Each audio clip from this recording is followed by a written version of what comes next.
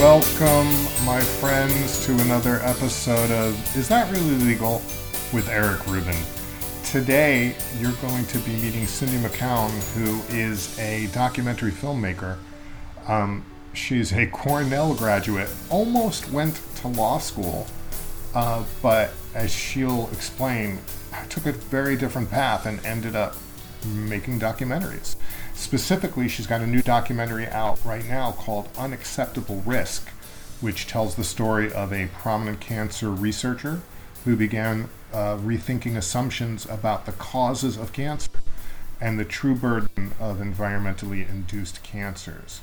It's only 16 minutes long, and it's out there. You can actually watch this online at www.cancerfreeeconomy.org/unacceptable risk.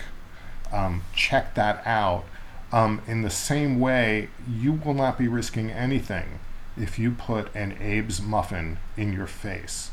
You're only going to be risking pleasure, the pleasure of a wonderful allergen-free eating experience in all sorts of healthy, lovely flavors. Lemon poppy seed, blueberry, they have chocolate brownies that will change your life. So you want to check that out. If you have questions about this podcast, about Abe's Muffins or Cindy, you can go to isthatreallylegal.com, leave a comment. Hey, subscribe to this podcast or, review it. That would really help us out too. And feel free to let us know if there's somebody you think that we should have on this podcast, because who knows, I might be able to get them. That would be fun. Maybe it's even you. Who knows? But for now, it's going to be Cindy McCown, documentary filmmaker. Oh, did I mention we're friends and I've known her for decades?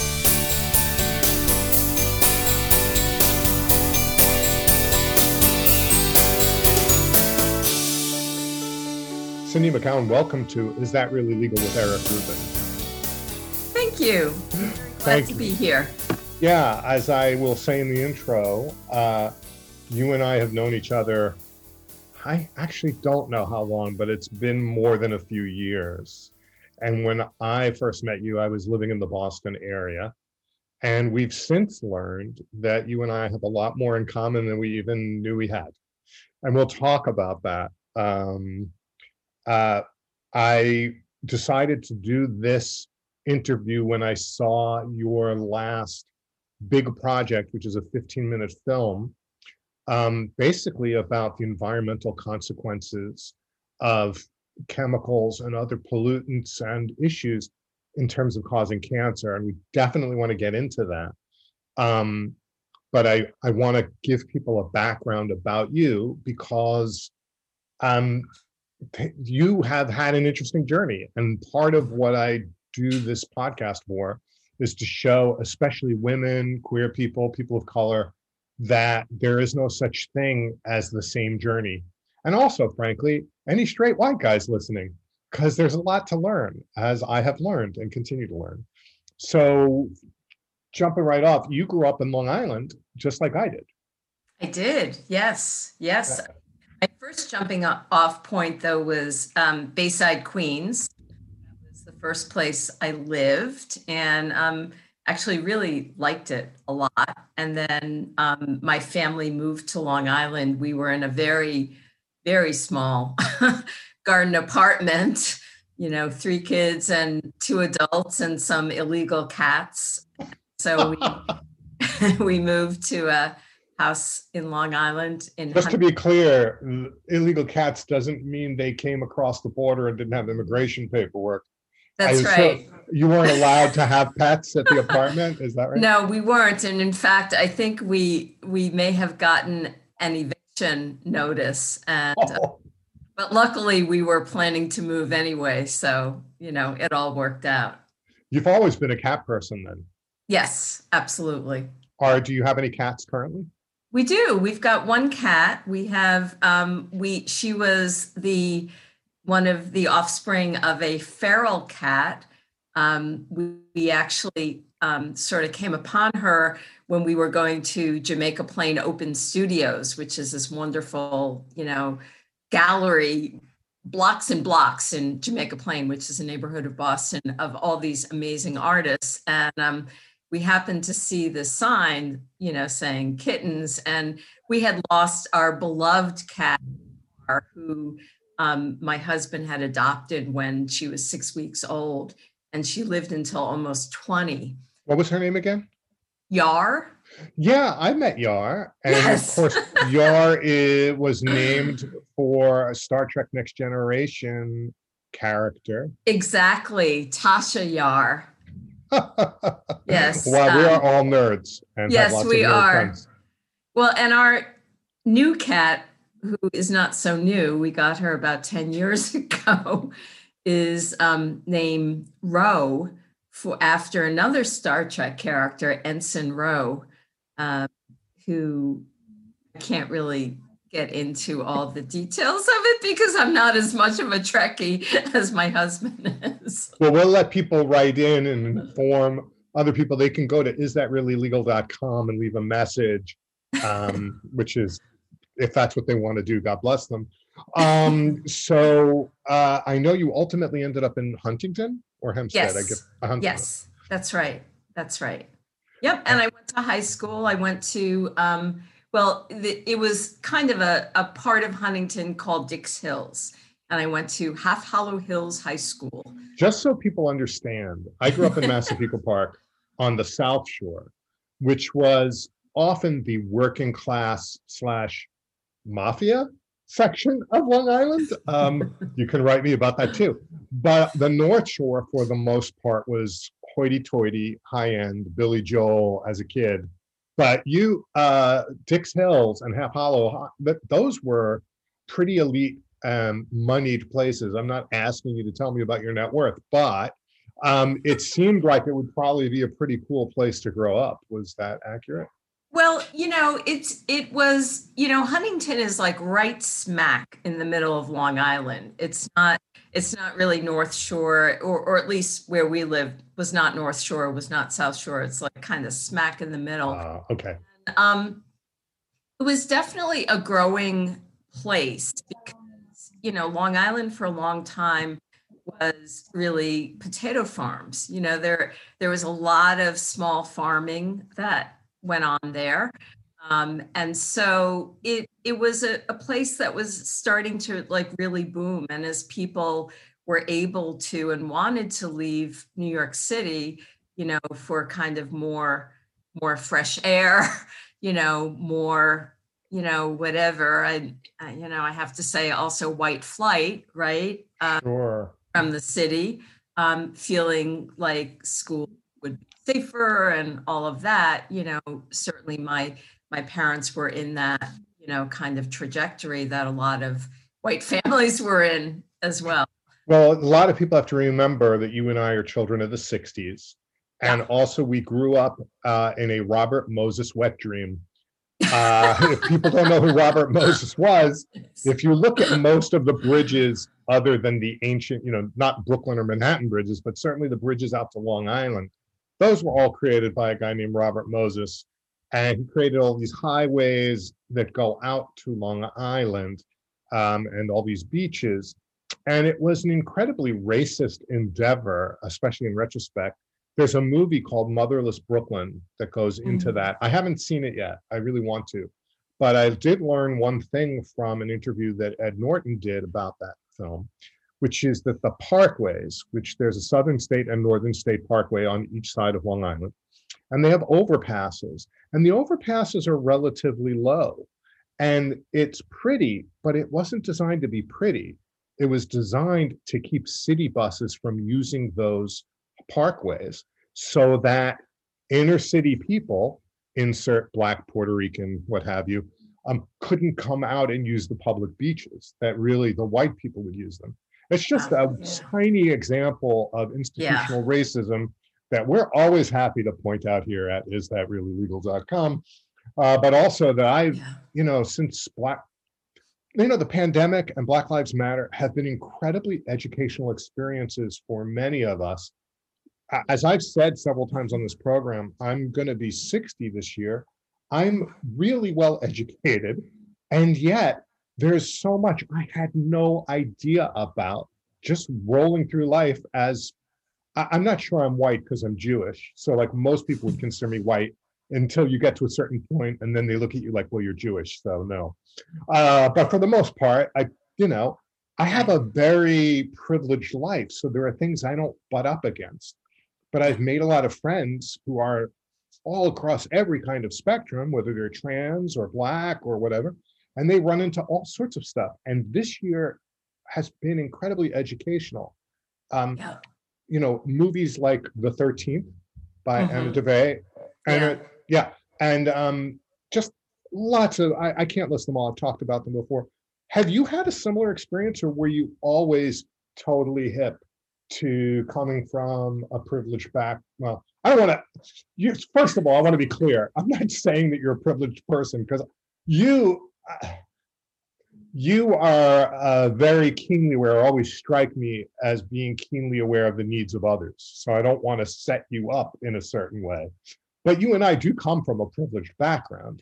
Yeah, I mean, absolutely. I don't think there's any denying that growing up white, growing up middle class, having, sort of the opportunities that I had, that my parents had. I mean, my father is a great example of his generation in that he grew up, pretty poor, basically in a rural-ish town in north of New York City, and he essentially, enlisted in the army during World War II. And part of the strategy was that he knew he could get an education after that, If and you survived. and so he did, and Right. but I actually learned through um, another project I was working on, that basically, men of color didn't have the same access to the GI Bill I was or shocked to GI discover housing. that too. Yeah, I I grew only up recently in, discovered that. I know, where I grew up in Queens was basically housing for veterans and their families. It was one of those, communities, but there were no people of color there. It's undeniable that, we have had this privilege. And I think that the, amazing thing and the important thing of what's happened this past year with George Floyd's murder and Black Lives Matter movement is that we're knowing more, and we're, interested in more, and we want to understand our place in this, and that, we have to grapple with that Well, some of us privilege. want to know And, more. yeah, some of us do. No, some of us do. And I think we have to grapple with the shame of it, and we have to grapple with, just being willing to understand things that we didn't know before. And I want to make sure I don't, I want to circle back to this a little later with your most recent film, because when we talk about environmental issues with cancer, and we will get to it more, there's also a tremendous racism in oh yeah, environmental stuff. And absolutely. but I'm trying to keep us in a sort of straight line. It is a futile effort, but one I'll try nonetheless. Um, you ultimately ended up, you're an Ivy Leaguer, which is not how I see you, but you went to Cornell, right? Yes, I did. And if somebody said to me, oh, you know, Cindy's an Ivy Leaguer, I would go, oh, she went to Brown? Because you strike me as kind of a peace, love. And I may be a complete, even though I've known you a long time, there's so many times when I know people and I'm completely wrong. I misjudge them based on my own prejudices. But you know, you're married to a singer-songwriter. Mhm. You are one of the artsiest practical filmmakers I know. We'll talk more about that in a minute. What was the Cornell experience like? Because I have to tell you, Ivy League schools are getting such a bad rap lately because of some of the, I'm just going to say it, the fascists that have these incredibly great resumes, but either their parents bought their way through their schools, or they came out like evil geniuses, or I can't explain why so many people I find abhorrent or whose lives are antithetical to the human experience have, like, Princeton and Harvard all over their resumes. And I'm like, and it's just, how do, so it's not up to you to explain it, but like, No, what was but your experience? let me tell you a little bit about Cornell and why I wanted to go there. Actually, Sure. one thing that's very, very cool about Cornell and always has been is that it's a lot of different colleges. And so there are these land grant colleges that essentially are like state universities. And that's how I initially got in.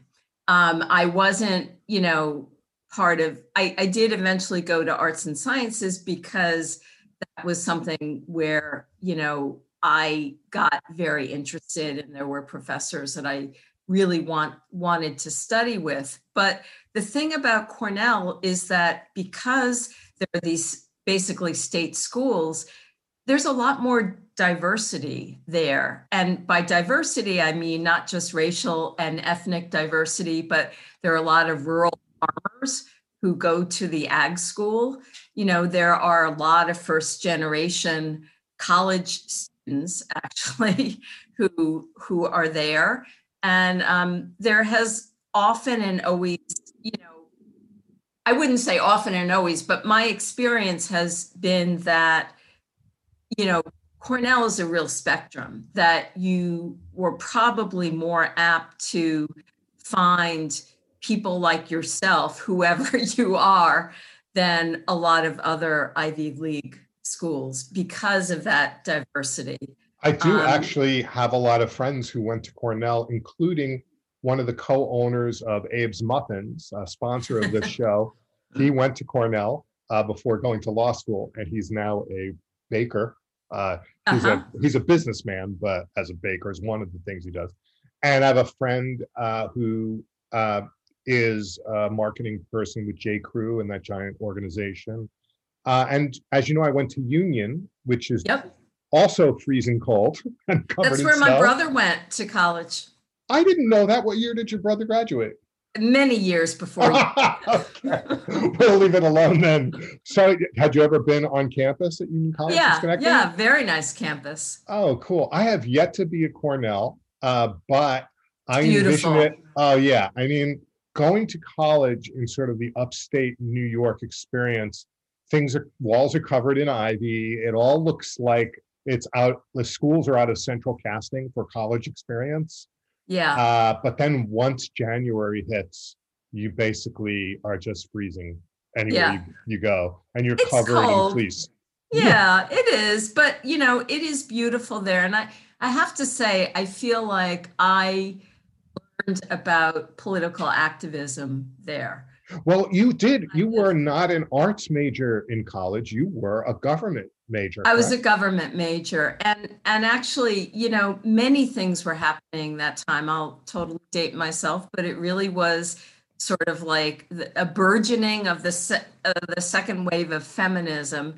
And so early on in my time there, I became very involved in a rape crisis group, which was basically started by a lot of students. And it was really kind of the beginning of looking at, what is rape anyway, is it, and kind of redefining it as, aggression against women and power and violence, not right. It's not a sex crime. Exactly. It's often called a sex crime. And oh my God, I'm mansplaining and everyone's going to kill me.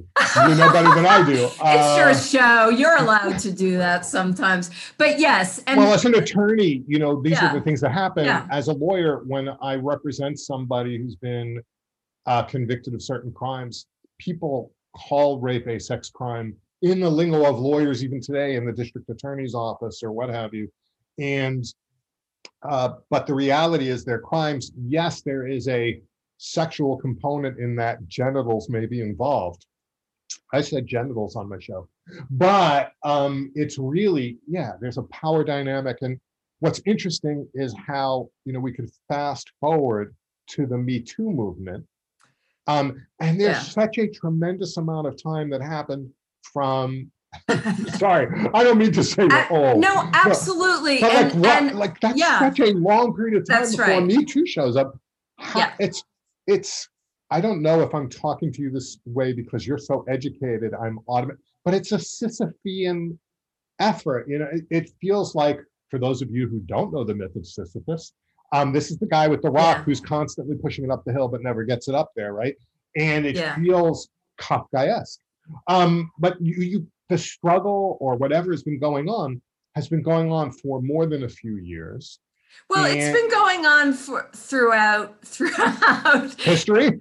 Since humans were first, around. But I think that, and yes, I think that what is frustrating for people like me who've kind of been following this or actively involved in it for a long time is that why has this all taken so much time, and why does it persist? Because we know that, with the Me Too movement, it's not over. I mean, I think that there's more awareness and there's more calling people on it, but, it's certainly still a problem. It's certainly, there's trafficking of women that happens, not just in, foreign countries, but in the United States. And there are things that persist that we really, sort of need to address. And going back to Cornell, this was a place where I could, actually, I wrote a thesis on this. I got a grant to study outside of Cornell, to be able to kind of study rape crisis groups. I interviewed rapists who were in prison. I wrote about that, and I was able to actually, take something that I felt very passionate about and to kind of further not just my education, but to kind of put it out into the world. So that's my Cornell experience. It was pretty Wow. extraordinary. But I also learned about the labor movement there. I also learned about, racial inequities. I learned about, so many different things. And I was very much an activist. So when I left Cornell, I was kind of at a loss. And I actually almost went to law school. I got accepted to 3 law schools. And I decided to defer, and I'm really glad I did, because then I got into labor and community organizing. Which law? I have to ask what law schools you decided not to go to. So George Washington University, Great school.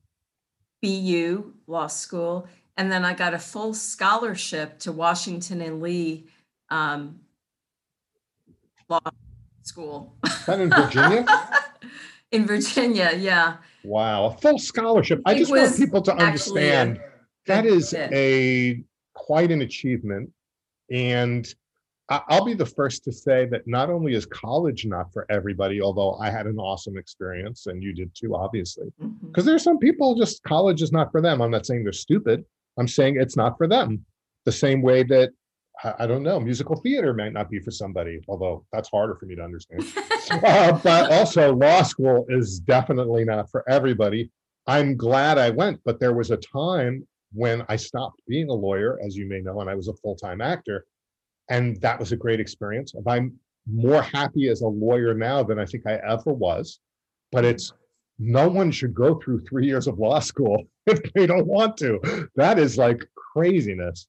So instead, and I just want to add, I think that there are some amazing lawyers and that it works for people. But I think that, luckily, I kind of knew myself well enough that that wasn't exactly my trajectory. That wasn't where, kind of my interest, my passion, and my training would take me. And I'm glad, because I think had I done that, I may have felt committed to something that maybe was half-hearted for me. And I'm glad that I found film, because that really was and has continued to be the thing that most is true to who I am and what I enjoy. So I'm sure you would have been a be a great good lawyer, thing. by the way, just for the record, because you're passionate. And sure, it helps to technically know things, but uh, people really need to follow their passions. I think so. Otherwise, it's just work. It's just like a pill. It is. I think anyone and everyone's had a job which has been just like, this is work. And while certainly it is work, what each of us do, I think there are days where, well, I'll just say I'm so much happier with my quote unquote work, whatever it is, even if it means going to a prison, even if it means talking to somebody about a deceased loved one or working on a contract together. I have a varied practice of what I do these days. Um, Not one is not better than another. It's all interesting to me, and I would assume it's the same for you, because I think that some people think they're not a successful filmmaker if they're not at Sundance or something. But my experience of your work is that you're an incredibly successful filmmaker, and I want to transfer our attention to that a little bit. When you left Cornell, what did you ultimately end up doing? Well, I became an organizer for an organization called 9 to 5, which was an organization for women office workers to get better wages, rights and respect on the job, health and safety. And actually, talking about film, there's an excellent documentary that's just come out that is on Independent Lens, which is the story of 9 to 5. And it really talks about the early part of the movement, which I was not in. I was, younger than that, but the organization was very active and started in Boston. So I was kind of a later generation of people, of women who, worked there and were trained there. And, to be honest with you, so much of what I learned about how to do things and how to make things happen and how to make a film came from my training as an organizer at 9 to 5. And, that's Julia Reichart and Steve Bogner are the filmmakers that did that and did the film. And actually, they won an Academy Award last year for their other film, American Factory, which is wonderful. Yeah, I'm going to sidestep for a second and say I saw that film. I've seen a lot of films this year, as we all have, because what the hell else are we doing? And I was struck by how sad I was watching that film. That American Factory, is that what it was called? Yes. And if you haven't seen it yet, I'll say a few things about it, but they will not ruin the film for you. We'll just say that, in case you didn't know it, Detroit was in the crapper for the last several decades because the auto industry, it's complicated, but the bottom line is the auto industry is far less active in the United States than even you might think, given how much of the parts are made in other countries and how often things are assembled in Canada or Mexico. And so the once thriving industry and factories were fallow. And then I believe it was a Japanese auto glass company came in. I think Chinese, but Chinese, I'm sorry. Yeah. Oh, that's so, I'm not trying to be racist. I just blanked on it. Yeah, but in fine. any event, so long story short, we see a culture clash. And it's so obvious the difference in cultures. I'm not saying one's right or one's wrong, but I think that clearly there were mistakes made on both parties before entering into this marriage. I don't know about you, but I think you know about me. I am on my third and final marriage. And mistakes were made in the first two that I think might have been avoided before they were entered into. Certainly watching this film, which by the way was produced by a couple of people I'm a big fan of named Michelle and Barack Obama. Right. Little name drop there. Not that I know them, but it sounds good. The bottom line of that film is that it's educational and, like I said, sad, but informative. Another film, just as a side note, and about why documentaries are so amazing. I saw a film, and I'm probably going to get the name wrong. I want to say it was called Cripple Camp or Crip Camp. Or Oh, yeah. I haven't seen it yet. I really want to see that. one of my previous guests is a disability advocate, Erin Batag, who was on my show, who has multiple sclerosis, and she turned me on to that film, and I was amazed at that film. Mm. Um, but it I'm much more of a music documentary guy. Echo in the Canyon was this kind of cool Mm. thing that Bob Yeah, Dylan's very son, good Jacob Dylan, film. he's, and where there's Yeah. performances. Oh, good. So, Yeah, um, very good. but documentaries are powerful because, if this is my spiel, and you can correct me or give me your take. Not only do I learn something, but there's often this mistake that I made early on too, that people think, well, a documentary doesn't have uh, the same thing as a narrative. But I think a Right. good documentary combines facts with a great story so Yeah, that it's not that it's not telling the truth. I mean, you're making choices as a director. You're absolutely. putting my face in one particular place. You Yeah. can't, I would be have an autistic breakdown if you showed me all the stuff there is about cancer and the environment. I would Yeah. not be able to concentrate. So you as a director make a decision before I ever see the film about what parts of it you're going to show me and what parts are Well, going to be on the floor, right? yeah, yes and no. Oh, yes, before you see the film. Right. For us, it's a painstaking experience. Which is a great transition to like, so what was, talk to us about, ultimately you became a documentary filmmaker. Yeah. Yeah. And what was wow, it's such a big Yeah. pie to take a bite out of. Well, let me start with the most recent project, just because Great. it kind of capsulized kind of.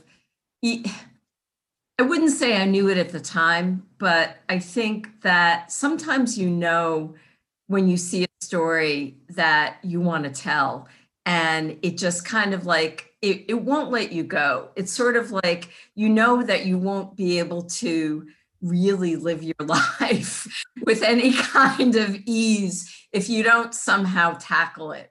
And so that happened to me when I heard Dr. Margaret Kripke speak, and this was about a decade ago. She spoke at Harvard Law School about her experience being on the president's cancer panel. Now, Dr. Kripke, is an amazing cancer researcher. She was the first woman who ever had her own department in cancer biology at MD Anderson Cancer Center, which is the premier cancer hospital in the country. She was the first full professor female in the institution history. And she was really a groundbreaking researcher in the immunology of skin cancer induced by ultraviolet light. So after this incredibly storied career, she was tapped by then President George W. Bush to be part of this 3-person president's cancer panel that looked at different topics each year. And one of the years they decided to look at environmental carcinogenesis. What I think is interesting, I'm interrupting you just because Yeah. it's fresh in my head. Yes. They looked at a variety of things, and she was advised that only 6% of cancers were the result of environmental factors. Yes. But she said, first of all, ultimately, that was completely underreported, Right. which Right. I am sad and fascinated by.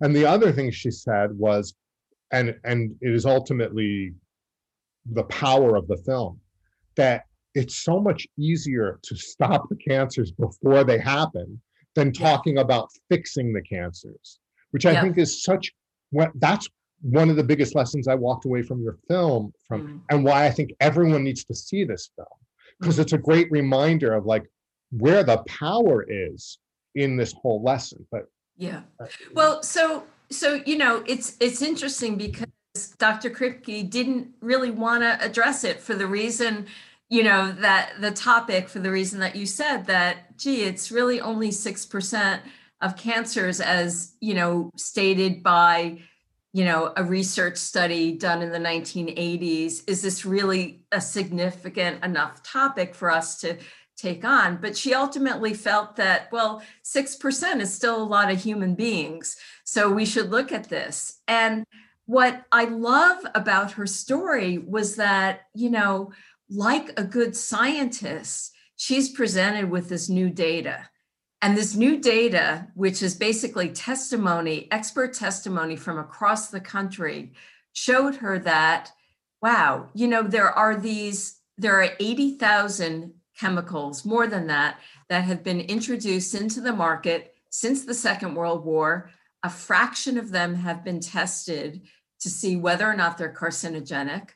Of those, only very few are regulated, and then regulations are often overlooked, and so I just want to mind-blowing experience for her. What shocked me was it was another educational experience. When I saw that movie, The 13th, about the 13th Amendment, I'm a lawyer, and I've been a lawyer a long time, and I was a political science major, and I thought I knew all about the 13th Amendment, and suddenly the curtain was pulled away and the seedy side of all of it was revealed. In the same way, your film showed me things that I just assumed that when chemicals hit the market, because we have all these administrations and agencies, that everything's properly vetted. Since DDT in those bad days, I just assume everything's safe because our government looks at it before it comes out. And the reality is, that's a myth. That's a complete lie. It is a myth. It's a myth. And I think that's, that is the feedback that I'm hearing, that this film just launched this past week. And I've been getting so many emails from people saying, wow, I was just blown away by this. I had no idea that chemicals aren't regulated. I had no idea that there are things, in our everyday products that could be carcinogenic, or, as Dr. Kripke also describes, it's not just kind of like one exposure to one thing. You're exposed to so many different chemicals throughout your life. Food. I have a lot of European friends, and Holly and I, before the pandemic, traveled to Europe a lot. We were told by some high-end doctors, you should avoid dairy unless you go to Europe. Then it's okay. I'm like, why is dairy okay in Europe? Why are so many people in Europe have less food allergies? What? They will not stand for the kind of things that adulterate our food. They don't import American food. It's unbelievable. And that's that's a microcosm of all of that. It's really, interesting, because things like, certain pesticides, food additives, food preservatives, those are things that you don't typically find in a lot of, European countries. There are also regulations, a whole different standard around chemicals and testing, that chemicals have to meet certain standards of safety before they're allowed to be, in the market. And when we say in the market, it's not like you go out and you buy, benzene or something, right? You do, because these chemicals end up in everyday products. They end up in, our furniture. They end up in cosmetics. They end up cleaning products, toys. By the way, Europeans smoke like crazy. They have no problem with cigarettes. Yeah, well, that's not a good thing. I'm not saying that's better than the chemicals. I'm just saying it's kind of, it's funny and strange. Yeah. But I think that one of the things that's really important is that, to raise this awareness, because I think that as engaged citizens in the world, first of all, we need to know what's going on. And second of all, we need to speak out about it. We need to, put this on the agenda. I mean, Dr. Kripke is putting this on the agenda of cancer research, but we need to put this on the agenda of, as concerned citizens for future generations, for, our own health and safety. And particularly, I mean, you were touching upon how, environmental justice is a huge issue that, it's been documented that communities of color, poor people of color face much higher, exposure burden, Well, they live in areas, you know, uh, I live in a neighborhood where 20 years ago it was very different in Brooklyn. Now there are literally, I have movie star neighbors. I'm not going to list them all, but I see them walking in my neighborhood. We're not going to put a sewage plant in my neighborhood. We're not going to right. put a power plant in my neighborhood. But You're not going to put a gas pipeline beneath your neighborhood. no, and if they got Yeah. wind of it, no pun intended, there would be, a lot of ruckus about it. Yes. But in another neighborhood, which has a lot more people of color, a lot more recent immigrants, whatever, it's going to be different. I do want to point out one thing I have a question about, which is, we talk about the differences between America and Europe. Money has infiltrated and decimated our political system. Yes. Long before Citizens United was decided. And if you Yes. don't know what I mean, folks, just Google Citizens United Supreme Court, and you'll discover the nightmare. But long even before that, we have politics that are, like I said, decimated by money. Europe does not. Well, I'm sure they have their own issues. Their election cycles are much smaller. They have far less media involvement in terms of how the elections run. I mean, their media has its own troubles, to be sure. But do you think that money in politics is part of why we have the pollution and cancer issues we have? And do you think that's a film that you might be interested in doing in the future? Well, I think yes, definitely. I mean, I think there are moneyed interests that are definitely influencing the political process. Certainly, petrochemical industry is doing that. Certainly, the pesticide industry is doing that. It really is.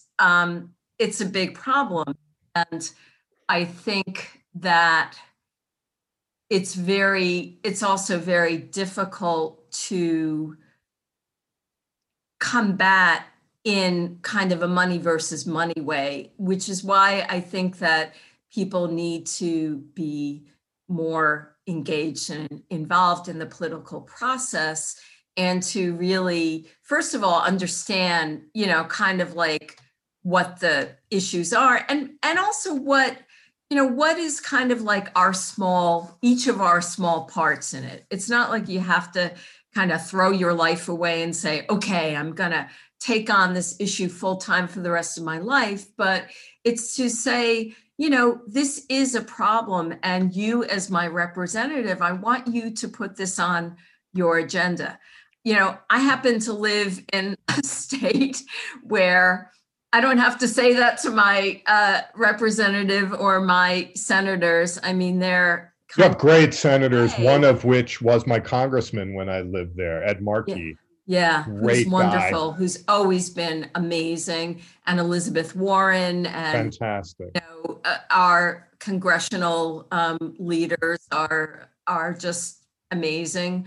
But we've seen that with this election. I think people, because the prospect of a second term of Trump was so abhorrent to any thinking human being. Yeah, I said it. You can write to me at isthatreallylegal.com if you have a problem. But people got far more active in this election, I think, even though they were probably very active in the last one, but people really phone banked. I know that I was involved in, there was a lot of computerized calling from home. They did a great job in the Biden campaign, organizing people like myself and others. And it's not like we did a ton of stuff. It was certainly within our ability to work a full-time job and take care of our relationships and still take some time out to be politically active.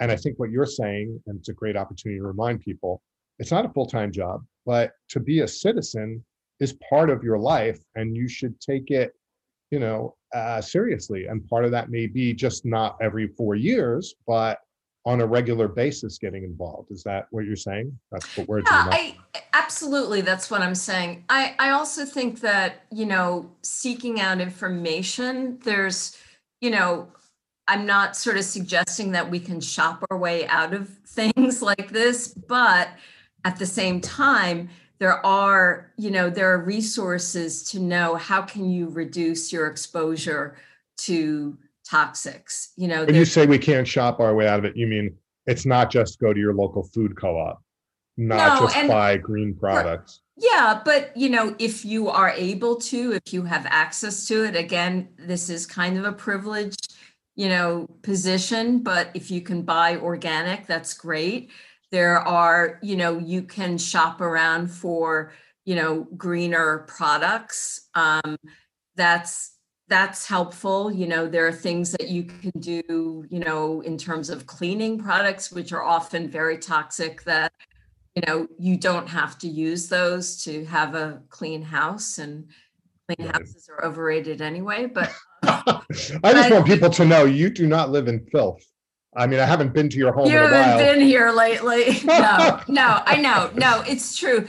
But I think that the thing about it is that, we're looking at a lot of kind of big issues, right? We're looking at climate change and the effect of climates. I think that toxics really kind of fit in very well with this, because we're kind of looking at the same companies, that are also continue to pollute our planet, that are also polluting our citizens. Well, I think that petrochemical companies, it's a mistake to think of them as just making fuel.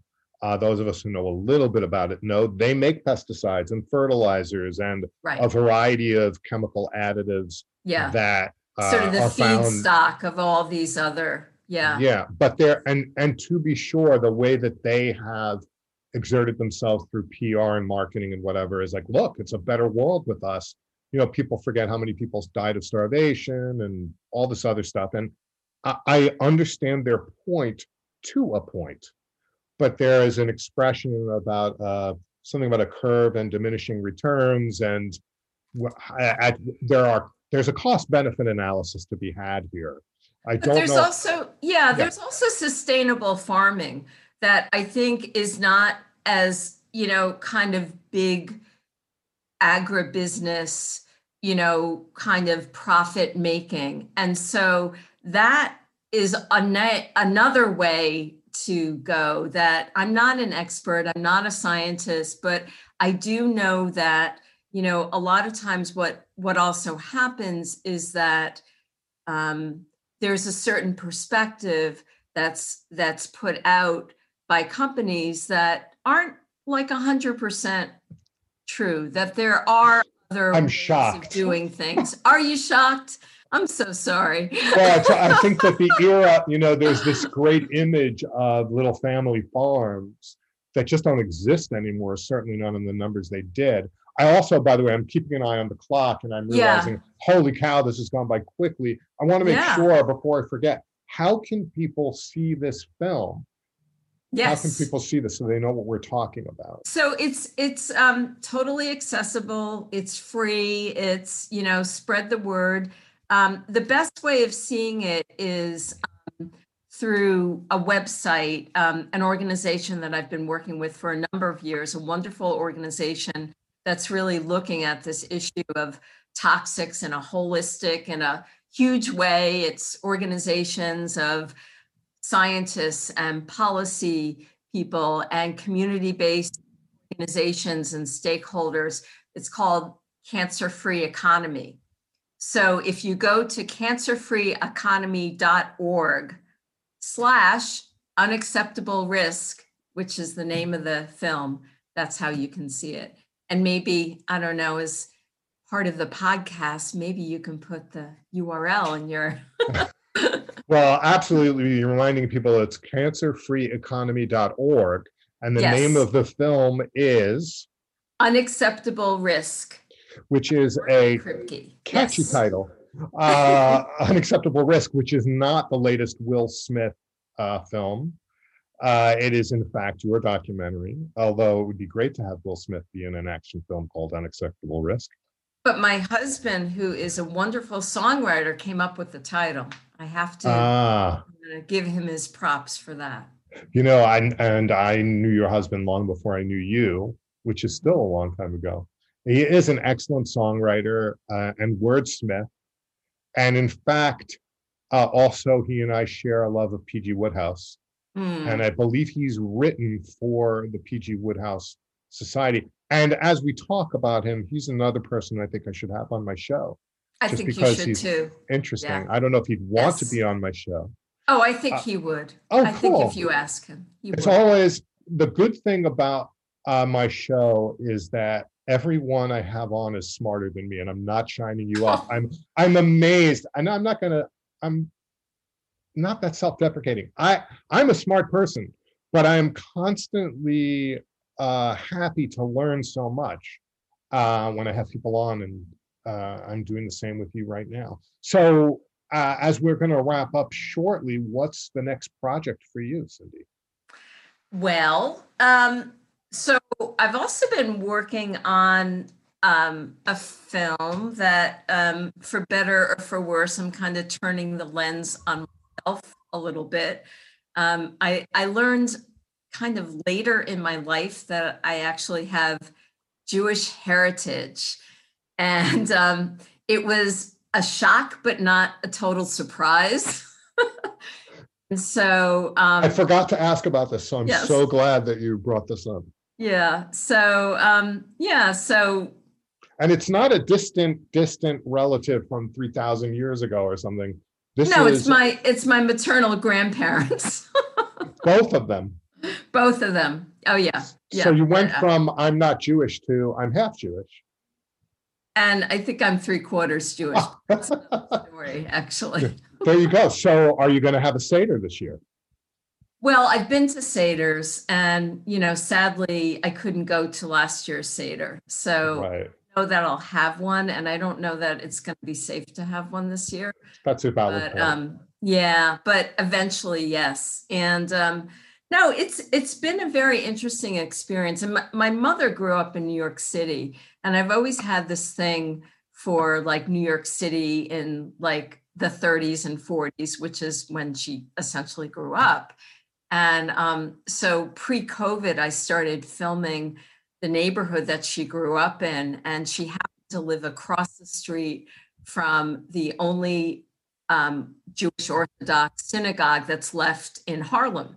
She grew up on 125th Street in West Harlem, and it's called the Old Broadway Synagogue. And they're wonderful, wonderful people. They let me spend some time and interview them, and and it was really great. And my grandfather had a watch repair and jewelry store on 125th Street. That's now La La Liquor and Wine. And they're also awesome people who they let me interview them. And, it's a very interesting community in that, it's one of those communities that constantly changes, right? Over time.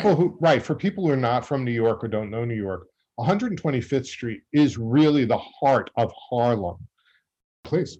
Well, there's real interesting diversity. My experience of filming there, I had never been there, and I didn't know what to expect. And, it is largely a community of color, and it's a vibrant community of, lots of small, stores and restaurants and, people from all over the place and all over, the world, actually.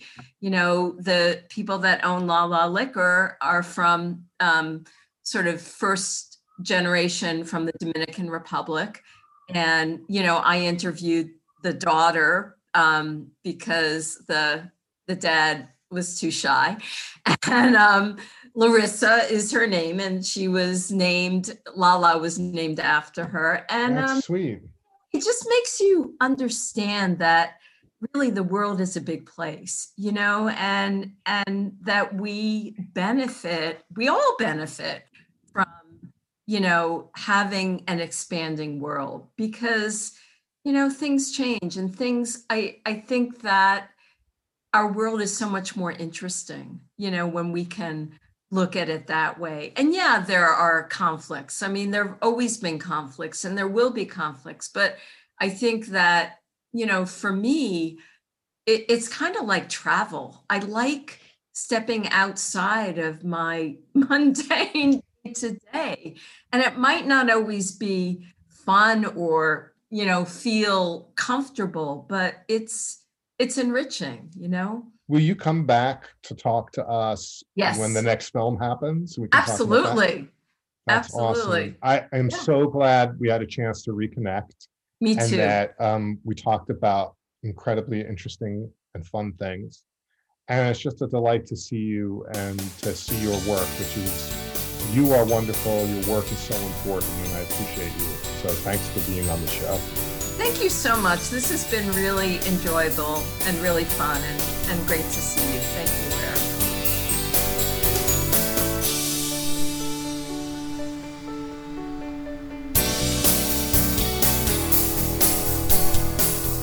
That was my good friend and amazing documentary filmmaker, Cindy McCowan. Her film, Unacceptable Risk, which tells the story of a cancer researcher who rethought their assumptions about the causes of cancer and learned the true burden of environmentally induced cancers. It's a 16-minute long film. You can access it online at www.cancerfreeeconomy.org/unacceptable risk. Grab an Abe's muffin while you watch it. It's tasty, it's fun, it won't kill you.